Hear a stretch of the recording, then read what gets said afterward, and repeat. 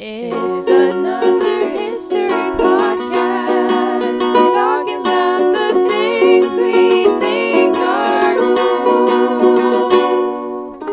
cool. Dancers did that?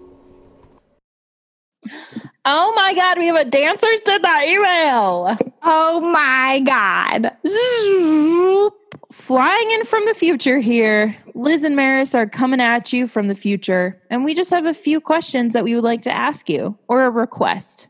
Maris, what's our request? We want you to send us your questions about anything dance related, really. And we know that's broad, but they could be in these categories: experiences you've had, questions about summer intensives, an article you read recently that you want us to discuss, or even a Wikipedia page you want us to talk about to help us in our research. We want to engage with you a little more, and we want you to feel like we're talking about things that you want us to talk about. So what better way for us to actually do that than by hearing from you? So please send us an email to dancersdidthat@gmail.com, or feel free to slide on into those DMs at dancersdidthat on Instagram. You can also find us on Instagram on our individual pages. Maris, where can they find you? I am at MC Antolin. Beautiful. I'm at Liz Holton. And do it. Go ahead. We'll wait. Okay, great. We'll now be here. Back to the episode. Bye. Love you. Love it.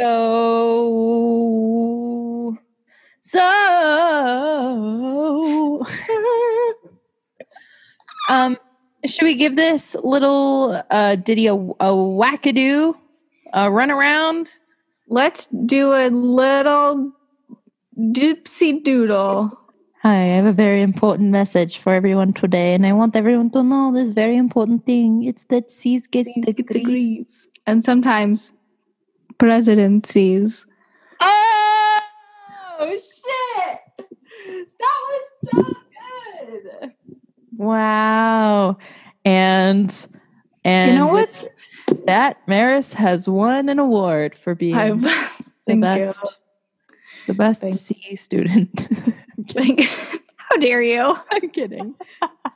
I know you're an A student, okay? I'm an A student.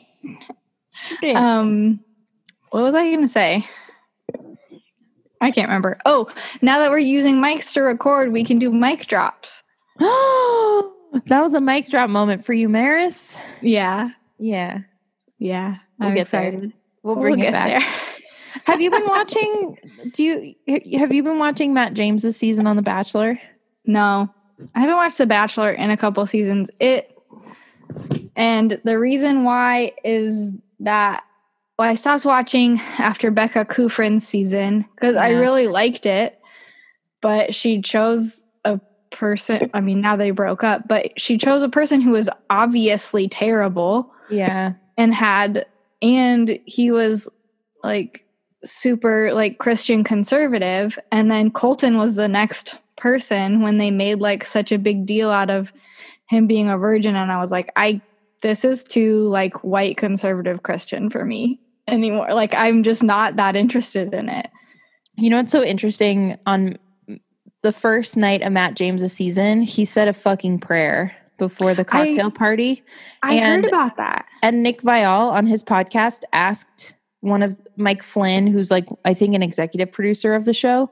He was like, are you aware that your entire, like the cast of people that you've brought on is like incredibly religious and incredibly conservative overall? Like, is that an intentional choice so that you can represent like the constituents that are watching it, or the viewers? Like, is this intentional that you're doing this? And Mike Flynn was like, no, but like everyone that we pick has been from a pool of people that are like our friends. So essentially everyone, like, it's like a whirlpool where you get sucked into it, but some people just don't get sucked in, and like that's what happens. So as a result of that, we just have the same kinds of bachelors and bachelorettes from season to season. And I think Hannah Brown was like maybe the first Bachelorette, or maybe it was Andy Dorfman or even Caitlin Burstow. I think with the Bachelorettes, they have it's like a totally different vibe than with Bachelors. Yeah. Because even Matt James is a conservative Christian. Right. He's a registered conservative in New York State. Yeah. I didn't know that, but yeah, it makes me tired. It's boring. And like to hear the producer say that, it makes me think, just try harder. Well, it's You're not very trying hard interesting. enough. It's just very interesting because it sounds like it's doing well enough as it is. So why would he change? Like if he's Totally. representing his viewers, who probably all like a huge percentage of the population is exactly that demographic, you know, the like Christian conservative or Christian moderate, like, or people who don't care, really don't have a opinion on that. Like that's their audience, and that's a huge target market. Yeah. So like, why would he change? Yeah. And also like, who cares if like people stop watching if they still have their core people who do. So it doesn't. Yeah. I mean, it's just getting more and more popular, especially the more divisive it is, right? Totally. Yeah. They don't care. I also wasn't ever watching it live. I would watch it like on Hulu the day after. So I'm not like affecting their ratings by not watching it afterwards. Yeah. Or like the way that traditional like cable TV ratings, I don't know how streaming factors in to how they get their ratings. But yeah, the show's going to go on forever. Yeah. It's just it's so interesting to me. I have many thoughts about this, especially because I've been like in the dating world, that when people are like, when they're like emotionally baiting the other person to like them, like, oh, I've had this happen in my life. Like I've been, you know, I've gone through so much negative heartbreak and life uprooting moments that I've like really become a very vulnerable and good human because of them. It's like, it's one of those after another, and I'm over, and like the lead is like, thank you so much for being open with me. And then in their talkbacks later, they're like, you know, I really want people to open up and be vulnerable. But y'all realize that you can be vulnerable and still have a good fucking time. Like, right. It's almost overwhelming now that I think maybe if you're married and you don't date and you're happy with the person that you're with, sure, this is like you're living through these other people. You're experiencing dating again through this television show, which is fine. We all have our versions of escapism. But it's almost tiring because now, even when I watch it now, I'm like, that's not something you would say on the first date to anyone. No. And and there's so much wrapped up in like, especially the Bachelor seasons, I feel like that guy who was from a really, really small town in Iowa, the whole season, it was just assumed that the woman was going to move to Iowa and live on his family's farm. And that, I'm like, that is not how a modern relationship works. Right. And I know that was like a few years ago.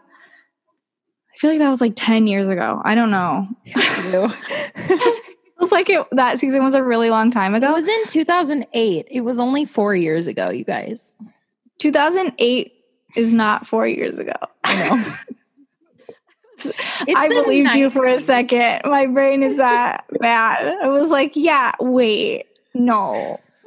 No. But I even felt that like on, trying to think what the last Bachelor season I watched all the way through. I think it was Nick's season. No, that's not true. It was Ari's season. Oh, fuck him. Yeah, for real. Fuck that dude so hard. But it was assumed then in that season that the woman was just going to do what he was going to do, which I think partially is why he was like, Becca, I'm not in love with you. Like he chose Becca and then decided against it because she's an independent feminist woman who wanted to keep her job. Right. And he wanted a puppy dog / mom / baby machine. And which that's is what he got. Right, which is what he chose instead. Okay, we don't mean to bash these people in a way that's like, I don't know, like Ari and Lauren are happy. So like you go, you do that. I don't, right. That kind of life where you are, okay, the reason why I don't like it is because it's assumed that the woman is going to not have her own life anymore as much. And this could be untrue, but from the outside, it seems like he's like absorbing her into his life, and that she then has to do like a lot of emotional labor for him. Like, well, and he even admitted that he hates crying. Right. So yeah. But I also think, like, I don't remember the show that well, but I think on Ari's season, I don't remember like any of them meeting his really good friends. Because usually they're like, when they do hometowns, there's a portion where you like meet the really good friends of this person. And when a grown adult man doesn't have good friends, that's a red flag. Yeah. Because especially if you're marrying a person, then you're going to become everything to them. So if Lauren is moving in to this house, I don't remember if she kept her job or not when they moved in together, but she then has to be like the runner of the household. She is having the baby and is going to be, besides like a babysitter or a nanny, is going to be the primary caregiver. And she's going to be also the primary like emotional support for the husband because he doesn't have friends. Yeah. And that's, and then she can't cry because he hates crying. Right. So I think it's a unique scenario that is just broadcasted as being like the ultimate love story. And we have far moved beyond that fairy tale as an acceptable thing to look for. So I think it's just like, I don't know if they've caught up to that yet, or if that season in particular was shining a light on that being the ideal and they like achieved it. But I think it's so, I mean, relationships, they look so different for everyone. Like the life that Ari is building with Lauren looks so different than the life he would have built with Becca. Totally. And the life that Rachel and her guy has is so different from what the life of JoJo and Jordan Rogers is. Right. So like, it's just so interesting that for them, it was this ultimate fairy tale where she is his X, Y, and Z, and it doesn't look like that for other people. And for you and Ryan, like you and Ryan don't fit into that at all. And in fact, I think it just speaks to a different sensibility, like you're so right though. Oh my God. I mean, talking about dating right now, like I feel a little weird. Like when I was with Will, I met so many of his friends. Like it was practically from third date that we like introduced each other to our friends. And now that I'm dating this new person in COVID times, it's like, oh, what does meeting your friends even look like? Yeah, totally. And that's so weird. And it like prolongs certain stages. I don't know if there's like a stage where you're like, okay, I feel really comfortable with you. I feel really comfortable in this situation. okay, let's like add another layer to it maybe, or like let's slowly add another layer to it. Like that seems very normal to be doing. But I don't know if like those layers aren't possible right now in a certain way. So it's very interesting. And I wonder if the people on The Bachelor and The Bachelorette go through similar things where like they get to a certain place with the person that they're dating and they like add a bunch of layers to it, and then they meet like 4 layers deep before they meet the other layers. Yeah. It's such a strange process because it's isolated, like what you were just saying, but like you don't meet, like all of a sudden the first people that you meet in this person you're dating's life is their family, which is not how it happens in real life when you're dating. Yep. You, like you were saying, you meet their friends and hang out and like get to know who they are around their friends. You don't see them with their family. Right. And also it makes sense why the meetings sometimes are so dramatic, because everyone's relationship with their family is different. And I think that more and more on the show, it's rare to have people get to hometowns who have divorced parents or who have mixed families. Yeah. And I think it's weird because that's a normal thing to have happen. And when it is like when they do have to go to 2 houses, or the parents are separated, or the child who's on The Bachelor has a fraught relationship with their family, it's treated as strange. And it's not weird to have a fraught relationship with your family or not feel comfortable in your family's house, or like have issues with your parents that like might make it so you don't want to introduce someone to them. Like I'm thinking specifically of Dean on Rachel's season, and how honestly strange his dad was.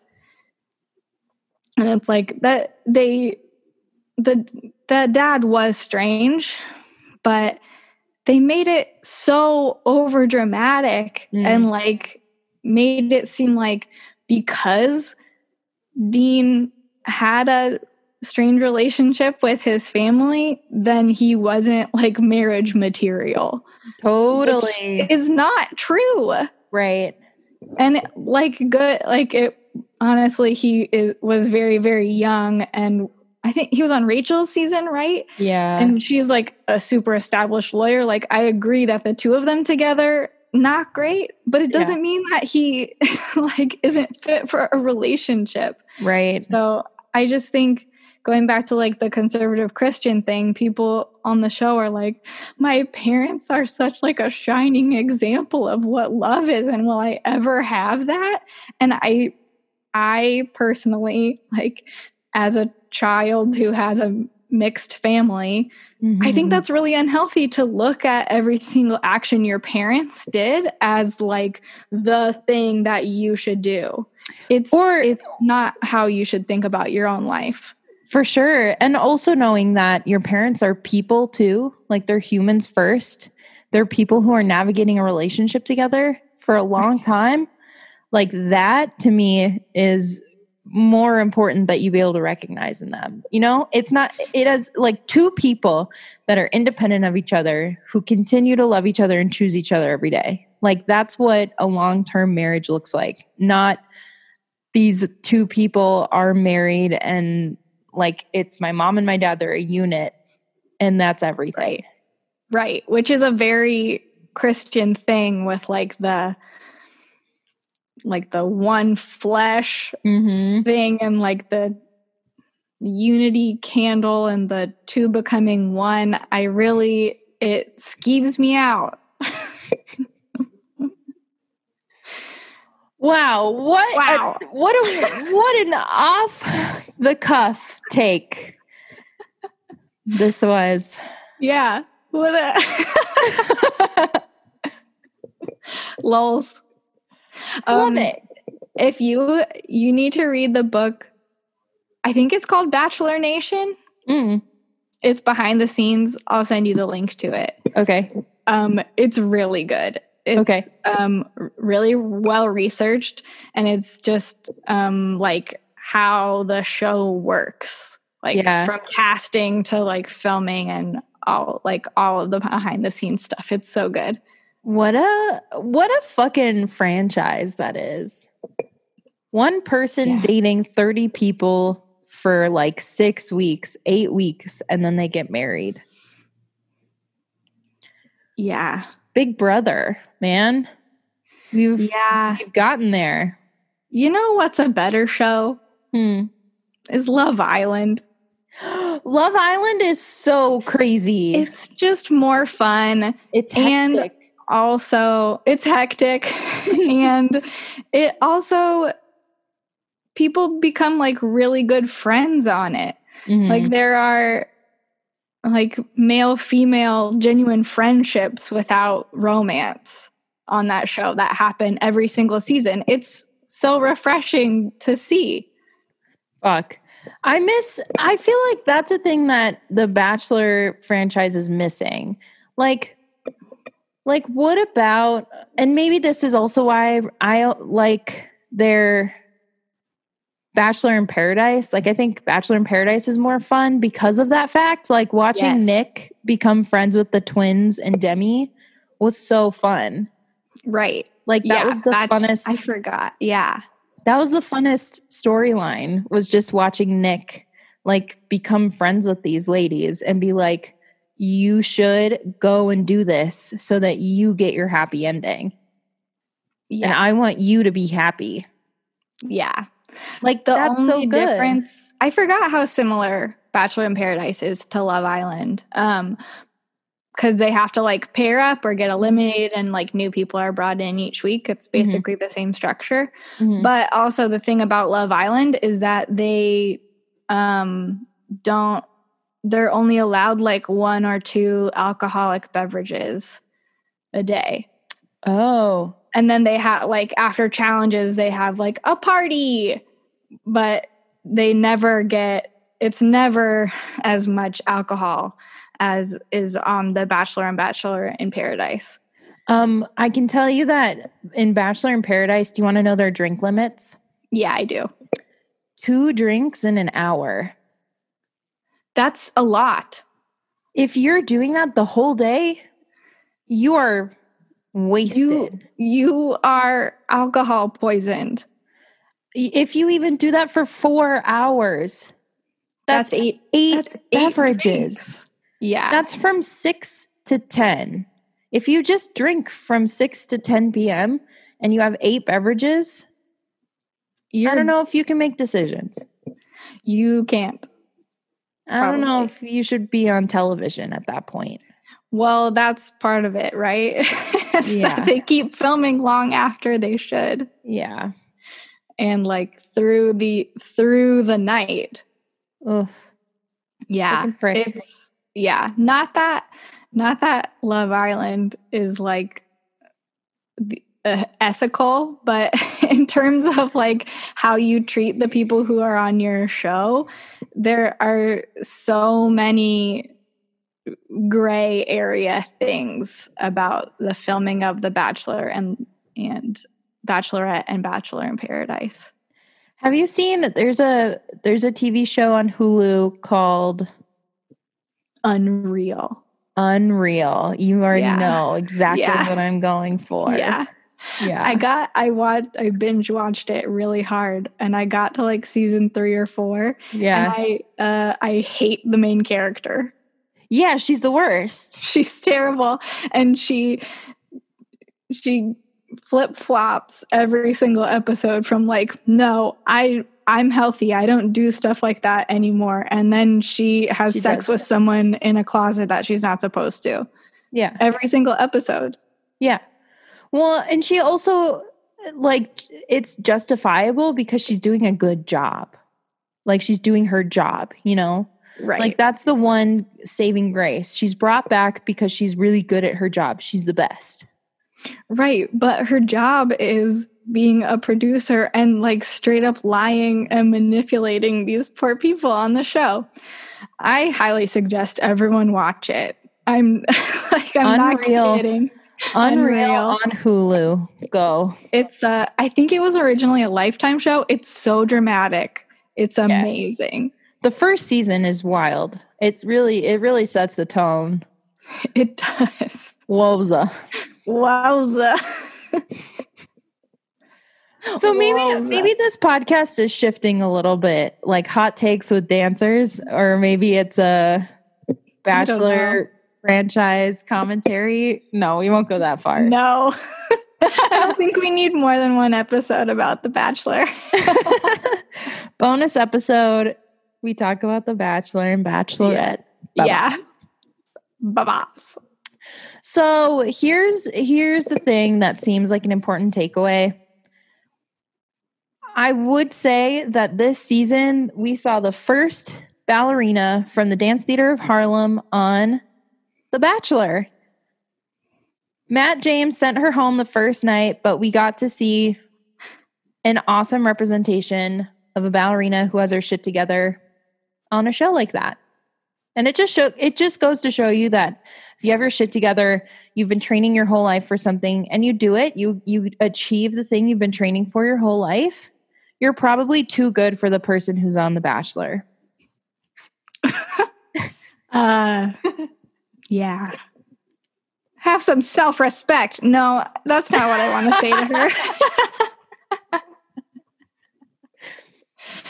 But I think that illustrates that the show isn't necessarily for people who are like well-adjusted in their lives. There are exceptions, of course, but or people who are seeking that kind of fame. Like, I hate to gripe on this, but I would say that dancers are very intelligent people. And I think we understand that we can read the room really well and can perform really well. But if we're not on a stage with someone telling us what to do or having rehearsed a thing that we know that people will need us to be doing, like, we need a little guidance. Only then can we perform. And I think that moment, I don't know if like dancers haven't trained for that kind of Okay, I only say this is a convoluted perspective, only because I was talking to my therapist yesterday, and it seems that ballerinas, dancers, athletes alike, we train to be exactly what other people want us to be. And we train in a way that serves that singular purpose. We don't do it to serve us. And I think we talked about this with Emma when she was a guest on this podcast. So go and check that one out, because that was a great episode with her. But we train so much for so long how to do everything perfect for the way that it needs to be, not for us. We're never trained to actually practice what it looks like to want something ourselves, or to know how to process information ourselves, or know that in a certain situation, when to stand up for yourself. Like, we're never taught that. We're always taught to be the thing that the situation or the person or the authoritative figure, what they need us to be. And so there's a certain lack of training that we get in how do we speak for the things we want? How do we speak for ourselves? How do we form our own opinions? Like, we're young in that respect. And I think when we're on a show like The fucking Bachelor, where you have people who only train in what they think and what they want and what their opinions are on X, Y, and Z, it's perfect for them. But I would say it's not a great destination for people who have trained to be really good at sensing what the room needs around them. So I think it's a very interesting crossover. And I think it goes to show that there's a certain lack of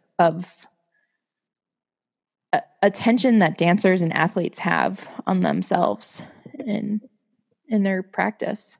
Yeah, I think that's a really excellent point, and illustrates the need for mental health professionals to be employed by dance companies, to be at the disposal of their employees and dancers, because so often people only focus on what you can see on the outside. Like you have a nutritionist, you have a PT therapist. You have physical therapist. You have like people helping you cross train. You have all of the things to make sure that your body is working really well and in the best shape it can be for you to do your job as a dancer well, but you arguably can't do your job to the best of your ability if you are not in a good headspace. Right. And I think that most people could just need a little bit of help in that department. It's not super healthy to live inside your own head, no matter who you are. Right.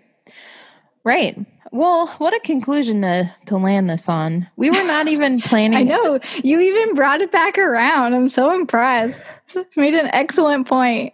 Thank you. This is what the interview looked like on the other day where I was like, holy shit, I just talked for 30 minutes.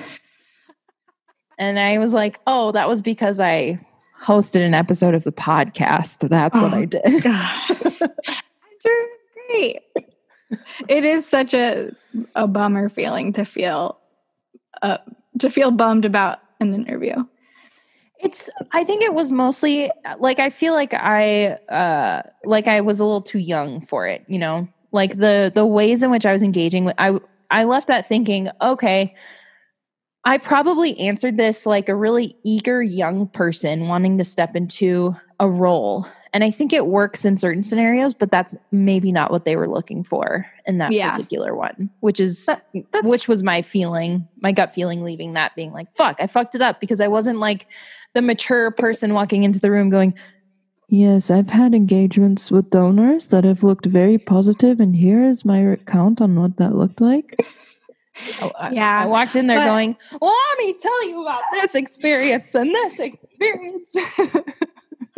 I think that being yourself is really crucial in interviews because if your interviews are always stressful, but if you're like fully uncomfortable in the room, then that's the sign that if they don't get your stupid jokes, then like that's a sign that that's not a great place for you. Right. That means that they probably will never laugh at your jokes, which means that you're going to have a really shitty time because you're never going to have people laughing at your jokes. You're going to have a hard time. Right. Even walking out of my interview with PNB, we were like there's a conference room that like looks over a studio in the Phelps Center. And we're walking out and I was like thanking the people who had done my interview, blah, blah, blah, talking about next steps, kind of like wrapping everything up, like kind of secondarily because we had already done that. But, you know, like when you're still like talking because you're walking the same direction. Yep. And they have to like escort you out of the building. Yep. But then my now boss gestured to the studio and she goes, and sometimes there are dancers in here. And I said, oh, that's what that's for. And she laughed and I was like, okay, thank God. Okay. Because I'm an asshole and it just like comes out. and I was like, oh my gosh, okay, that was actually a good sign. Yeah, you did it. Yeah. Also, knowing all the people that are on that team now, I'm like, oh, yeah, Maris fits right in. Yeah. Yes, funny. For sure. I love it. Yeah. Okay, I have to run because I'm going to go to Wayward. They're having a closeout sale. Oh. Yeah. And then there's a fight tonight, which here's a topic. Oh, is it it's like a lightweight bout. I was watching hockey yesterday and I was watching on the NHL app and every single commercial break, it was the commercial of those two guys. Yes, because it's like the biggest fight of the year. Like it's McGregor and the other person. Yeah, it's the biggest fight of the year. They look like the same person. Correct. They're not, but they're the same weight and same size. So, okay. They both have like fully tattooed chests. Yeah. Yeah. Anyway, continue. Sorry. It's You're gonna I think watch we it. should I think we should talk about fighting on this podcast only because I found such incredible similarities between fights and dance that it's kind of wild. Like if you look objectively at all the elements that go into both, they're very similar. Okay, let's talk about it. I'm not gonna watch this boxing match though. I don't think I can, honestly. It's funner with someone or a hype squad that like tells you what's happening along the way. That makes sense. I don't have time to learn the rules of boxing. It's okay. Okay, thank you so much. You will. Okay, with that, we're gonna sign up. We're gonna stop recording and we're gonna say goodbye.